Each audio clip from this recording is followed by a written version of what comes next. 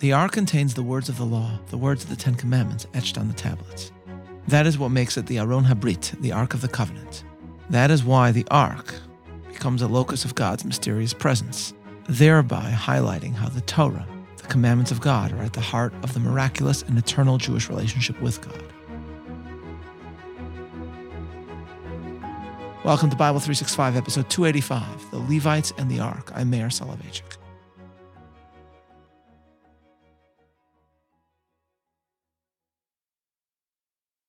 In his biography of Judah Halevi, the great Jewish poet and author of the theological masterwork The Kuzari, Hillel Halkin describes his journey to Cordoba, Halevi's former home in Andalusia. Halkin describes how, as you arrive there, you see that in the city that was once the home of some of the greatest minds of Jewish history, there is now one tiny synagogue off an alley, Calle Los Judíos, left over from the medieval era when Jews still lived there. It is beautiful, but it is small. And one small medieval synagogue is a lot more than most Spanish cities have. Meanwhile, the Mezquita, the massive mosque turned into a cathedral, testifies by architecture to Islam and by its artistic adornments to Christianity. It towers over Cordoba, bespeaking the empires that once ruled there. It is massive. The synagogue is tiny.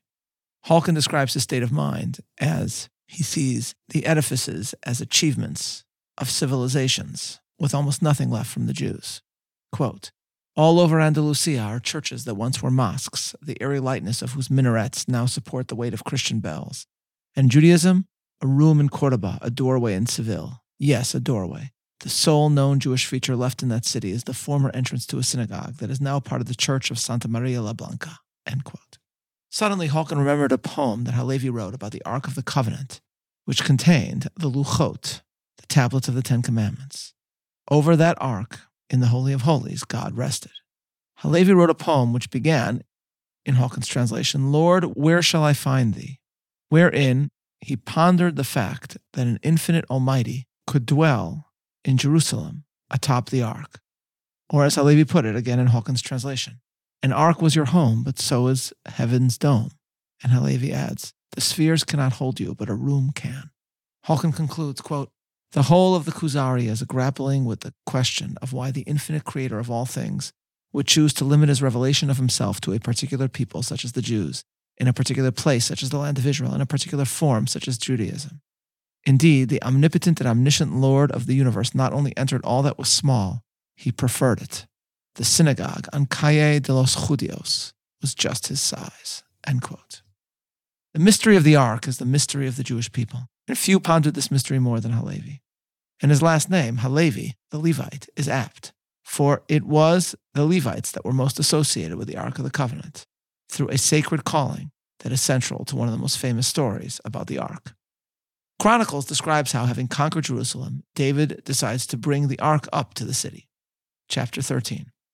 "And David consulted with the captains of thousands and hundreds, and with every leader. And David said unto all the congregation of Israel, If it seem good unto you, and that it be of the Lord our God, let us send abroad unto our brethren everywhere, that are left in all the land of Israel, and with them also to the priests and Levites which are in their cities and suburbs, that they may gather themselves unto us. And let us bring again the ark of our God to us, for we inquired not at it in the days of Saul.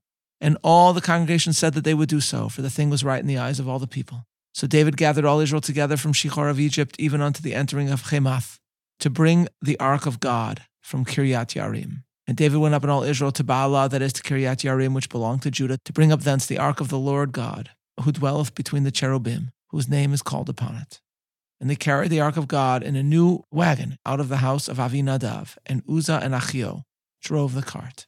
This is a joyous occasion, but note the means of conveyance for the ark. A cart, a wagon, driven by two men, one of whom is named Uzzah. This was not the way the ark was transported in the desert, and this factor will be significant. Verse 8.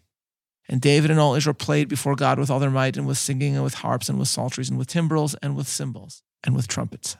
And when they came unto the threshing floor of Chidon, Uzzah put forth his hand to hold the ark, for the oxen stumbled. And the anger of the Lord was kindled against Uzzah, and he smote him because he put his hand to the ark, and there he died before God. And David was displeased because the Lord had made a breach upon Uzzah, wherefore that place is called Peretz Uzzah to this day. And David was afraid of God that day, saying, How shall I bring the ark of God home to me? So David brought not the ark home to himself to the city of David, but carried it aside into the house of Obed-Edom the Gittite. The ark shakes atop the wagon, and it is touched by a human being. Disaster results. Why did this occur? A clue is given a chapter later where David decides to attempt to bring the ark to his capital city again. Chapter 15. And David made himself houses in the city of David and prepared a place for the ark of God and pitched for it a tent. Then David said, None ought to carry the ark of God but the Levites. For them hath the Lord chosen to carry the ark of God and to minister unto him forever. And David gathered all Israel together to Jerusalem to bring up the ark of the Lord unto his place which he had prepared for it. David here is echoing Deuteronomy, chapter 10, wherein the tribe of Levi is elected to carry the ark. We are told, At that time the Lord separated the tribe of Levi to bear the ark of the covenant of the Lord, to stand before the Lord, to minister unto him, and to bless in his name unto this day. Therefore Levi hath no part nor inheritance with his brethren. The Lord is his inheritance, according as the Lord thy God promised him. David's choices inform retroactively our understanding of what happened before. Thus, medieval exegete Radak, Rabbi David Kimchi, explains that David had assumed that the rule that the Levites and only the Levites carry the ark applied in the desert and not following the Israelite arrival in the Holy Land. Here he thought the ark could be transported by wagon, but following the touching of Uzzah, a non-Levite of the ark, he realized that a desecration had occurred of this symbol of divine indwelling. Why is it so essential that the Levites alone carry the ark? The answer, I would suggest, lies in the other sacred task of the Levites. They are called to be teachers of Torah to Israel. Thus Moses said to the Levites in the last speech of his life, Yoru mishpatecha liYaakov v'toratcha liYisrael. They shall teach Jacob thy laws and Israel thy Torah. They shall put incense before thee and whole burnt offerings upon thine altar. The Levites not only minister in the tabernacle, they are meant to be teachers of Torah. That is why they carry the ark. The ark contains the words of the law, the words of the Ten Commandments etched on the tablets. That is what makes it the Aron HaBrit, the Ark of the Covenant. That is why the ark becomes a locus of God's mysterious presence, thereby highlighting how the Torah, the commandments of God, are at the heart of the miraculous and eternal Jewish relationship with God. Were the ark no longer linked to the Levites, the teachers of the Torah, then we might forget what makes the ark special and why God has chosen it as a focal meeting place between him and Israel, the Torah itself. Thus, when Moses finishes writing the entire Torah, that too is given to the Levites. Thus Deuteronomy further tells us. And Moses wrote this Torah and delivered it unto the priests, the sons of Levi, which bore the ark of the covenant of the Lord, and unto all the elders of Israel. To study this story, then, is to ponder how today, though the ark does not openly rest among us, the central teaching of the ark's symbolism endures, which is that the Torah is at the heart of the Jewish relationship with God, and that is why the Jews throughout history paralleled the Levites by carrying the word of God wherever they went. On the other side of the country of Spain, from Cordoba, is Catalonia, and there, all the way north, sits Girona. Girona was the intellectual home of Moses ben Nachman, Nachmanides, or Ramban. He was one of the greatest minds Judaism has known, and as I visited there and walked in the old Jewish quarter, I felt in a primal way Nachmanides' presence, and this inspired me to rethink his own experiences. In 1262, Nachmanides was forced to debate the truth of Judaism in the presence of the King of Aragon in Barcelona, which he ably did. This ultimately led to Nachmanides being driven out of Girona, making his way to the Holy Land. As I walked there, hauntingly, one can see on several houses holes in the doorposts. These were carved out centuries ago for the placing of parchments, mezuzot, in Jewish homes. The Jews that stayed after Nachmanides left ultimately, of course, were forced to depart in 1492.